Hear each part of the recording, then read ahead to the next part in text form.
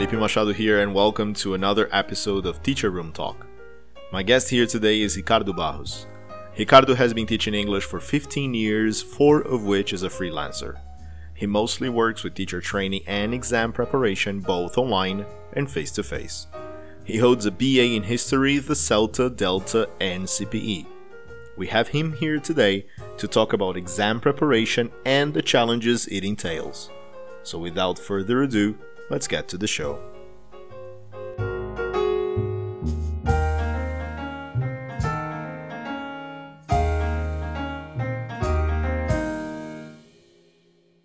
So Ricardo Barros, welcome to the show. Thanks, Felipe. I'm very happy to be here. All right. So I think a good start would be to ask you, how did you get into exam preparation in the first place? Right. I think like a lot of people, I got into exam preparation because the place where I worked at the time, this was I think 2005. They needed somebody to teach an exam class, and they said, "Oh, Ricardo, would you be into it?" And I said, "Sure." So kind of by chance, and maybe because I had taken exams myself, but I really did enjoy it, and that's why I have been doing it for such a long time.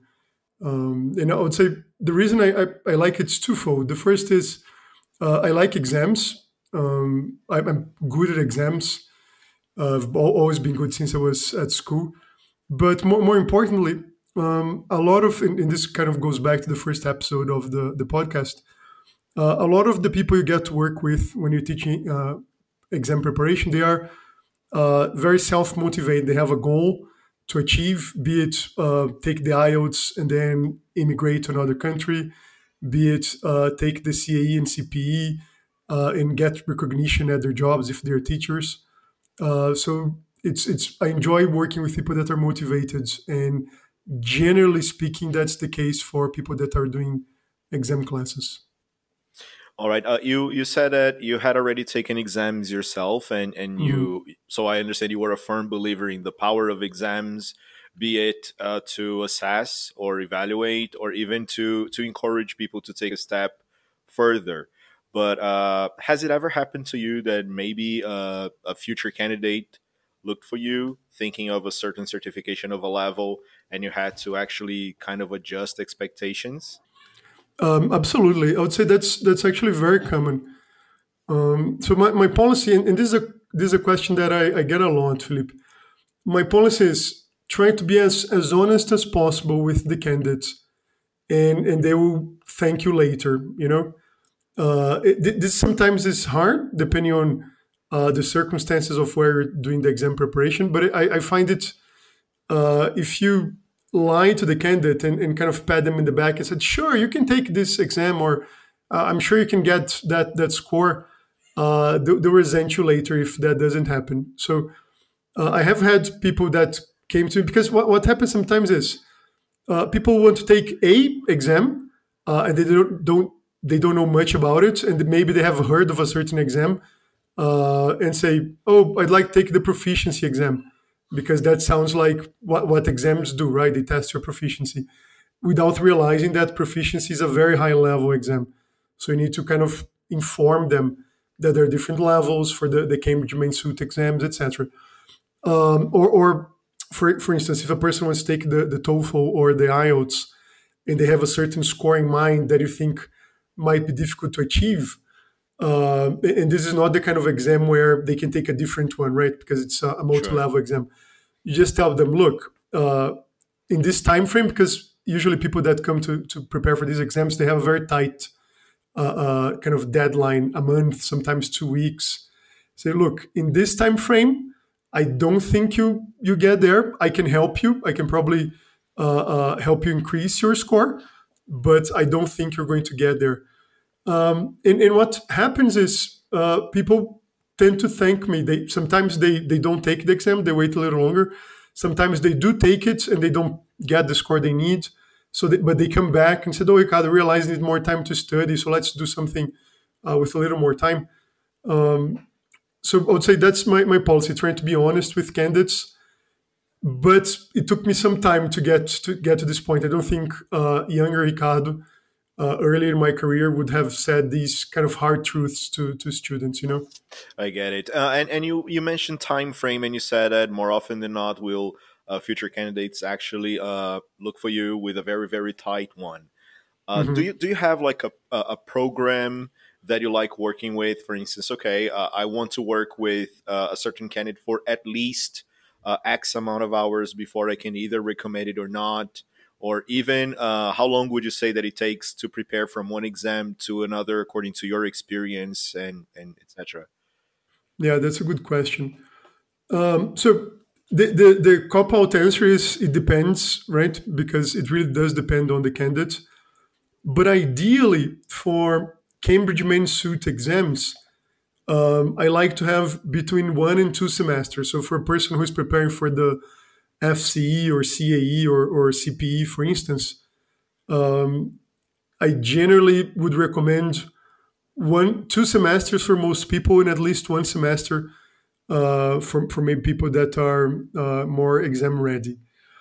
For people that are doing the IELTS and or the TOEFL, we rarely ever have this kind of luxury of taking an entire semester to prepare for the exam.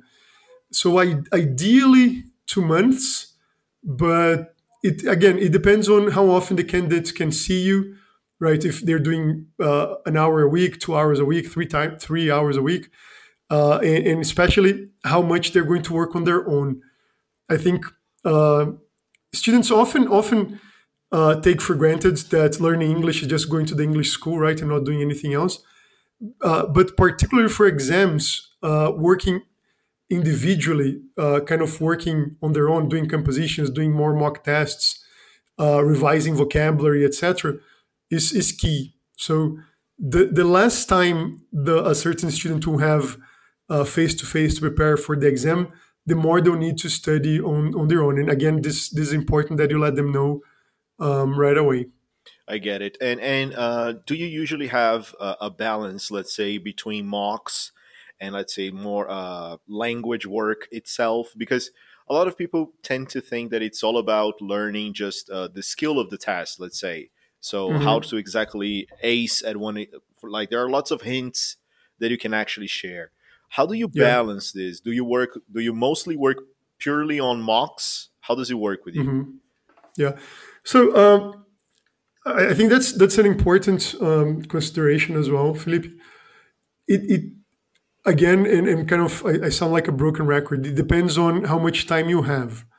So I have had people that came to me and said, Ricardo, I need to do the IELTS next month, or I have had one student that needs to do the TOEFL in 2 weeks.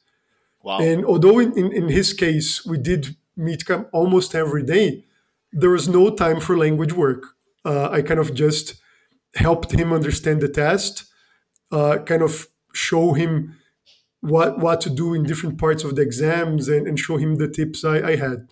So if you're pressed for time, the student needs to be at the right level and kind of already have the language. But assuming I have enough time, and that's mostly what I do. I work a lot with teachers nowadays and preparing for Cambridge Main Suit exams like CAE and CPE. So these tend to be more, they have to tend to have more time. And because they're teachers, they tend to be aware that preparing for, exam in a month is not probably the best of idea.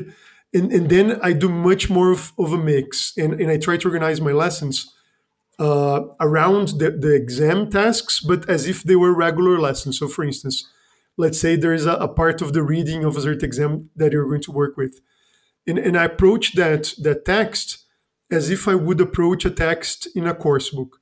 So I do a lead in, I do some maybe pre-teaching of vocabulary, I do a gist question, then I do a detailed question, then we do a follow up discussing the question, analyzing more language from the text, and then only then do we end up discussing the exam task and kind of how to approach it and the tips.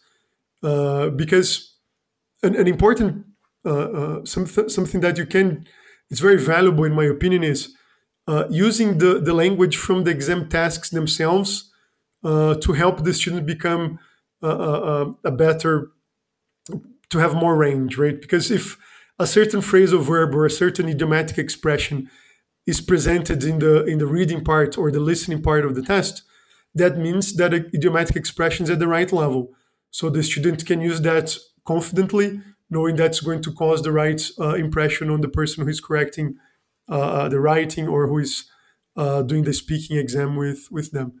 So I favor this balance between working on language and working on exam skills, but that's only possible if you have more, if you have enough time to do that. So, in case if time is short, then you would focus more on exam skills, kind of assuming that the person will work on language on his or her own. Yeah, or hopefully that they already have the language, because as good as I think this approach is, the one I have just described with having a lead in and having um, pre-teaching and follow up and GIST tasks and etc. That takes, let's say, an hour to go over one text that during the test the student might have 10 minutes to do, right? So you're taking, let's say, uh, three times as long to kind of cover quote unquote a text than you would if you're just doing it as if it was a mock, do it correct and discuss the answers. So I think that's time well spent. But if you don't have that time, you just need to present the exam to the student, because that's, I would say, it has more value in terms of spending your time. If you only have a very strict time, very reduced time, that will yield more better results, I would say. I get it. And let me ask you something. Let's say, for instance, that there is one of our listeners here is actually considering maybe start working with preparations for exams and etc. Mhm. What would you recommend? Let's say that it's interesting for you to have at least, let's say, one level above what the candidate is going after. Do you think this is maybe not extremely necessary? How do you feel about this? Yeah. Being an exam teacher is, I mean, being a teacher overall is a great responsibility, but an exam teacher in particular is a big responsibility, because exams are very expensive, right? And the students are kind of putting their trust on you, that you can help them prepare for the exam. So I would agree with what you said, that you need to have at least be one level more proficient than what you're preparing students for. So let's say if you're preparing students for the FCE, which is a B2 level exam, you should be at C1 level and so on. And more importantly, maybe, so I think this is a good beginning. You're supposed to have a good level of English. It's very important that you know the exam, and by that I mean either that you have taken the exam itself, or a similar exam. So, for instance, if you're preparing somebody for the FC and you have taken the CAE, the exam is pretty much the same in terms of strategy.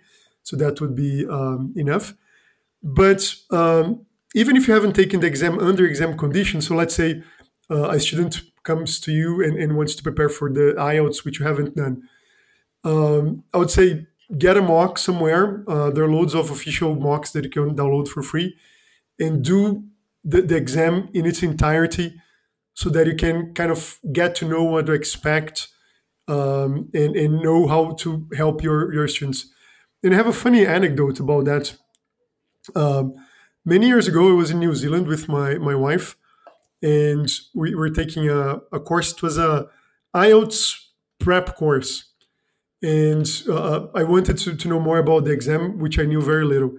Um, and at that time, I had already taken the CAE and the CPE, so I was confident that I would do well in the IELTS. So the first day of class, and it's one of those classes that you arrive there and people had already been taking that class, so we kind of arrive halfway through. Teacher does a listening activity, and I'm thinking to myself, "Oh, listening is my best skill. This is going to be easy peasy, right?" So I'm very relaxed, very confident. The listening starts, and if the listeners are familiar with the IELTS exam, the first part of each paper is very easy, and then the questions they get more difficult as they go along because it's a multi-level exam. So the first questions of each paper are kind of aimed at lower level students, and then they get more difficult as you go along. So I was looking at the task and it looked very easy because you have to spell names of people and you have to write down telephone numbers that people are going to say. So I was super confident and actually overconfident. What I didn't realize though was that for the IELTS, you only listen to the listening tracks once, whereas in Cambridge exams, you listen to them twice. So it's kind of lazily paying attention to the listening, confident that I would listen to it again and I'll be able to write down the answers. And halfway through, I realized that that's not the case, and I panic and I start trying to remember what they had said, and obviously I didn't do well in that mock. So you need to know these things in advance so you can prepare your students for it, right? If I go in to prepare somebody for the IELTS without the knowledge and thinking that you're going to listen to things twice, my student's not going to do well. So this besides the knowledge of English, right? Speaking English well and being able to provide a good model for your students, it's very important that you have this the exam skills. So they have gone through the exam, either taken the exam or just done a mock. So you're familiar with what happens and you can better prepare your students.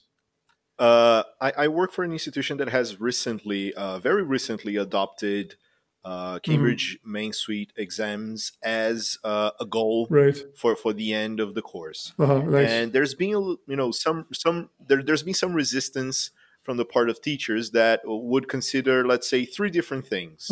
So first, are we teaching English? Are we teaching the student, or are we merely preparing them for exams? Sure.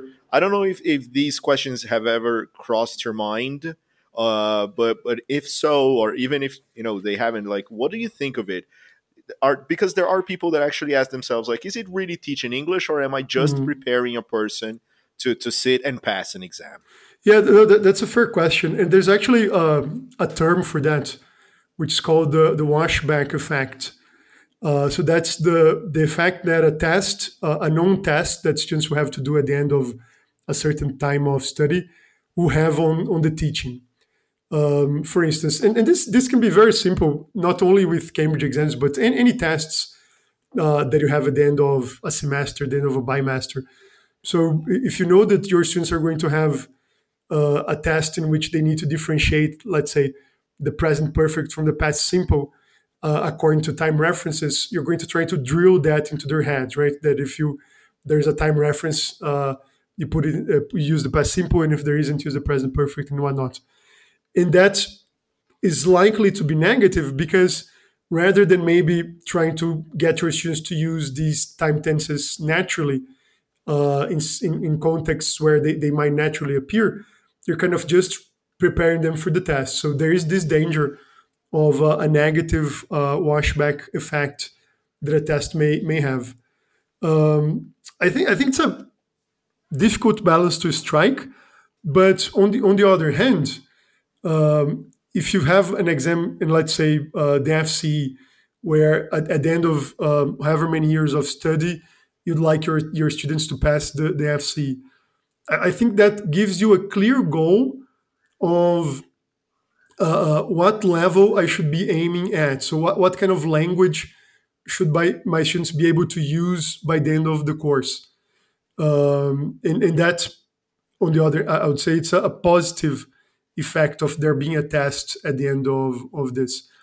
It really does come down to, Felipe, I would say, how the lessons are going to change now that this exam is there sitting at the end of the course. So are you going to, so let's say this was a school where you had communicative lessons. Are you going to stop that and have lots of mocks? Then I would say that having the test is negative. But if instead you're going to continue to have communicative lessons, but maybe include more language that might come up in the exam, language that's rich and going to make the kind of stretch the student's range of language, I would say that's a positive measure, a positive effect of the test.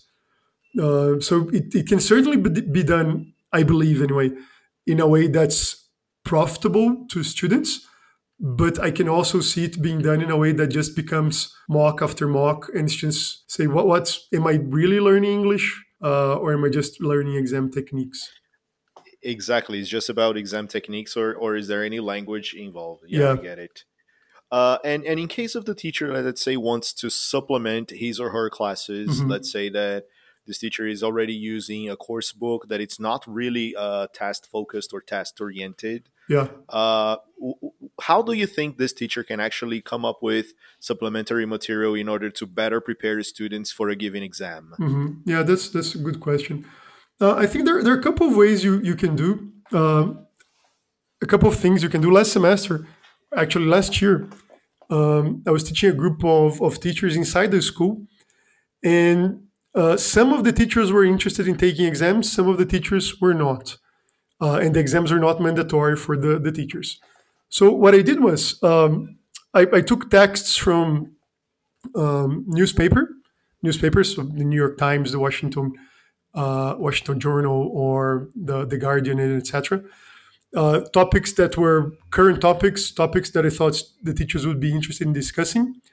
And I sometimes adapted those tasks to be more exam-like. So let's say you get an article online, and you transform that into a word formation part of the exam. So you remove some words from the text, put the root of the word on the right side, and the students who need to uh, um, change, adding a suffix or prefix to make that fit as they do in Use of English Part 3, if memory serves. So that's one way of integrating things, kind of using a text you're already going to use, so the text from the course book, and maybe adapting it slightly so it looks more like an exam task. Another thing you can do is, let's say you have a text in your course book or a unit in your course book that is about films, which most course books will have. For sure. I'm sure you can find exam tasks for the FCE, for example, that talk about films. So you can have your lesson kind of as you would normally about films on that day, according to the topic of the book, and then getting an exam task that has to do with the topic of films and use that as homework, for instance. So you're going to integrate that kind of because of the topic rather than the fact that it's an exam. And if it's a use of English, then there's going to be vocabulary related to films. If it's a reading, there's more interesting information about films that students are going to be interested in. My only recommendation would be to do this kind of piecemeal, because in a group where the focus is not to take the exam, if you introduce too much exam, some students may complain. They say, that's not what I'm here for. I'm here to learn like general English. And it may feel like you're kind of trying to force the exam down their throats. So kind of do it slowly, and kind of a little bit here, a little bit there. Or for instance, if you have bits of your lesson that are going to be speaking tasks, you can make them more exam-like. So having pictures similar to the exam, having questions similar to the exam, and etc.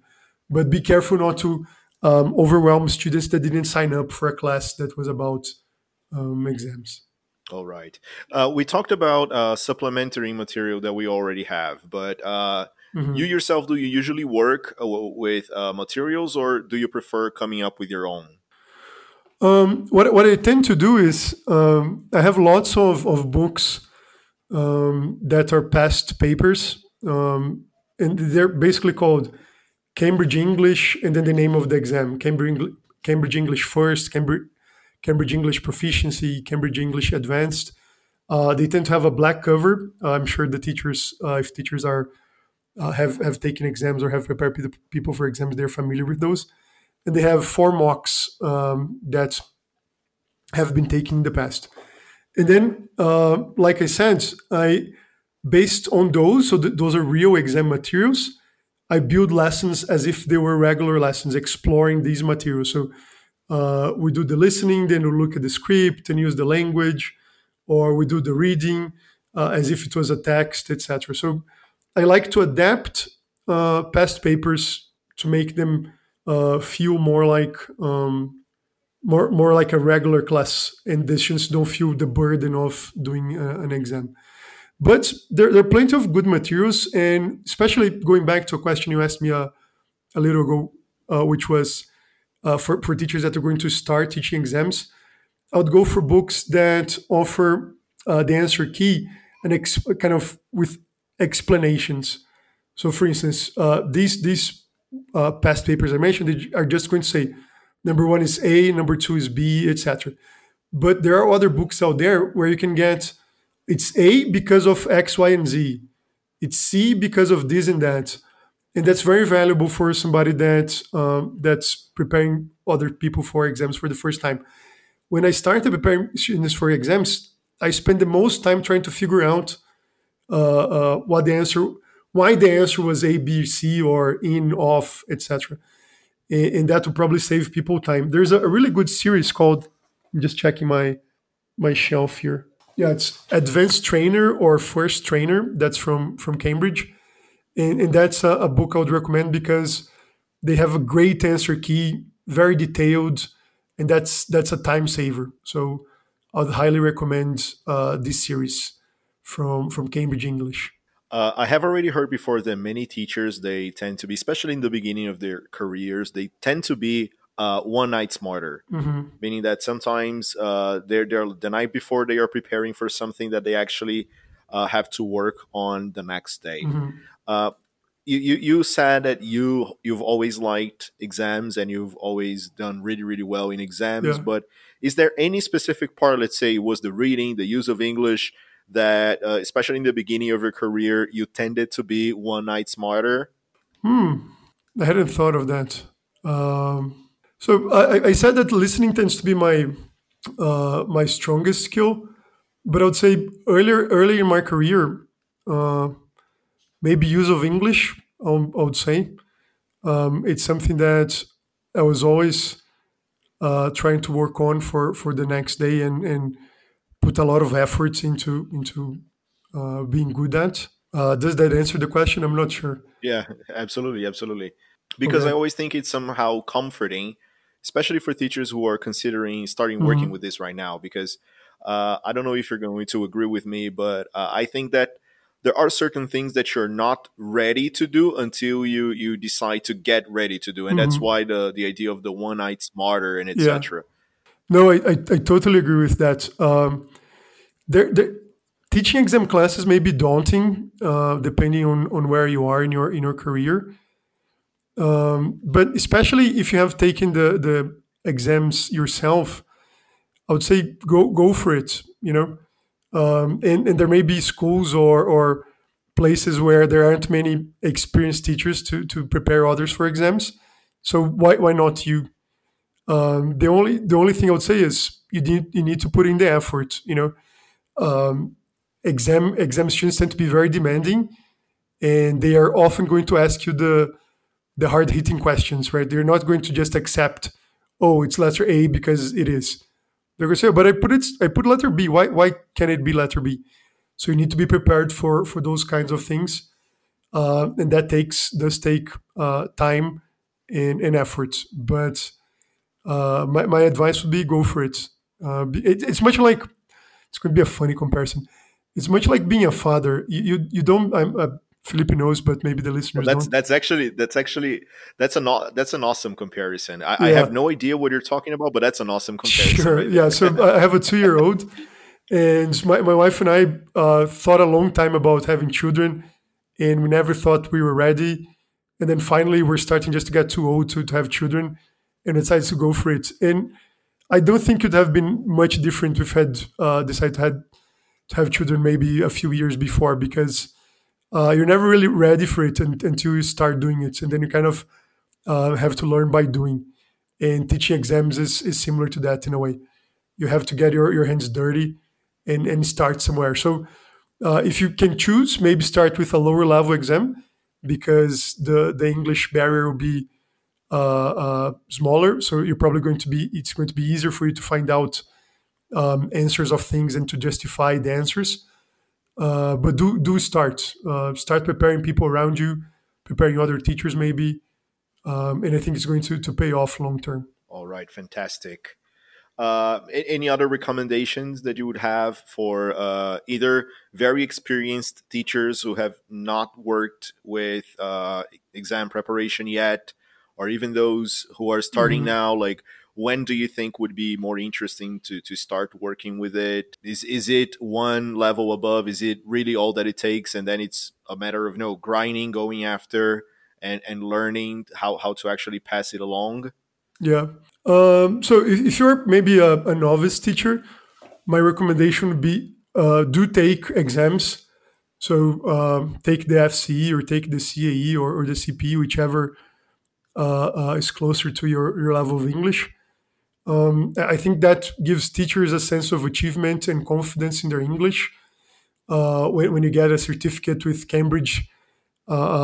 Cambridge name on it and has your name on it, and that's likely going to get you more confident to start preparing other people for the exam. And by having prepared yourself, either on your own or with another teacher, you already have a leg up in terms of technique. So I know how I tackle this part of the exam. I know how I improved my vocabulary to do the exam, and etc. If you're a more experienced teacher, I would say why not do exam preparation? There's a big market for it. In São Paulo, for instance, they can't stop having IELTS dates because there's so many people that don't take the IELTS. So there's certainly space in the market for teachers who want to prepare students for exam.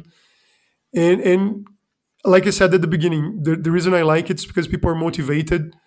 They tend to have big goals and kind of dream big, and I enjoy working with these kinds of people. So it's rewarding as well. And when your students achieve what they needed, when they get the grade they needed or they pass the exam they wanted, they're usually so happy and so grateful, and that it's kind of selfish, but it makes me feel good about myself. So that's why I would recommend people to get into it. Well, according to Phoebe from Friends, there's no such a thing as a selfless deed. So if everything that we do is selfish, then it's just all right. That's fair. Yeah, I agree with her. One more question. You mentioned maybe the teacher that a candidate might be preparing, getting ready on his or her own. Is this what happened to you? Because I actually took the last exam that I took. It Yeah. hasn't been, it wasn't a while ago. It was, just a few months back, and I actually was offered the opportunity to Hmm. sit it, and I had 2 months to prepare. So for obvious reasons, I just grinded and went through it by myself because it was a very good chance Hmm. to sit the exam for free.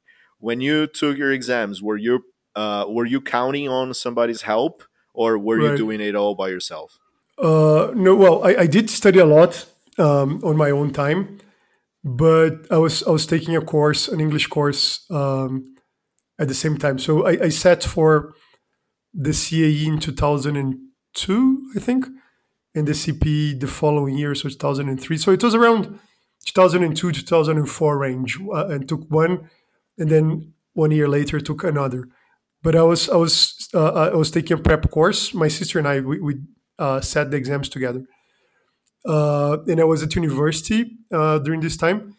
So I used to go to Campinas to study, and whenever I had these kind of gaps in my schedule, I would go to the library and study for the exam. So I did study a lot on my own. But if somebody's looking to study on their own, what I would recommend is finding good websites such as flowjo.co.uk that has a lot of exam preparation stuff for free. And also looking at the Cambridge YouTube channel. It's either Cambridge TV or Cambridge English TV, something like that, because they have videos of people taking the exams. They have comments from examiners saying why people got certain grades, and getting to know the exam and getting to know how things work and seeing people in action is important. So do use the technology that's available.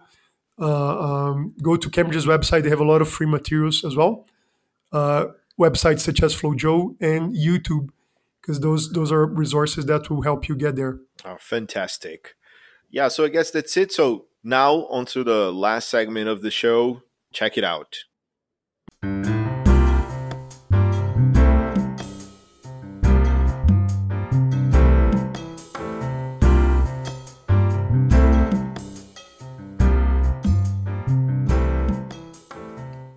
So, Ricardo, in Check It Out, I always invite a guest here on the show to actually recommend something. It might be a book, TV series, might be a music album, whatever it is. So, what have you brought here today? That's great. So because we're talking about exams, and one of the challenges that exams like the IELTS or the Cambridge exams can bring is the British accent that an exam like maybe the TOEFL won't offer. We're much more used in Brazil to American accents, I think, than British accents. So I'm going to recommend the TV series I've been watching with my wife recently. It's called Shetland. It's my wife and I devour crime TV series. So this one takes place in Scotland, and therefore has Wow. Scottish accents when we watch it. So my recommendation would be look for TV series on Netflix, on your cable TV, wherever you get your TV series from, that have British accents. So one of my other favorites, and one that I recommend to students that are preparing for the exam, is Sherlock, which is played by Benedict Cumberbatch, the same as Doctor Strange in the Marvel Universe, same actor. So it's a more modern day kind of adaptation of Sherlock Holmes. And they just have, I mean, the story is very interesting, I find it anyway, but they have brilliant British accents. So look for a TV series that's a way of preparing for the exam, but also enjoying yourself. So those would be my two recommendations: Sherlock and Shetland. All right, fantastic. So, Ricardo, for those who are listening here, where can we know more about your work? I know you have upcoming courses, right? Yeah, So feel free to share any info about yourself, about your courses. great. So you can find my work on Instagram at Ricardo Barros EOT. And you can also find, I have a blog, ricardobarroseout.com. And you find information about my workshops on both of these places. I'll be doing lots of workshops at Troika this semester. So if you go to Troika's website, you'll see some information there too. And particularly in terms of exams, Sergio Pantoja and myself have done a very successful workshop on exam classes, teaching exam classes. And we're going to make that available online at the end of September. So if maybe teachers listening to this are interested in getting into teaching exams, that might be an interesting course for them. All right. So thank you very much for being here. Ricardo, has been great.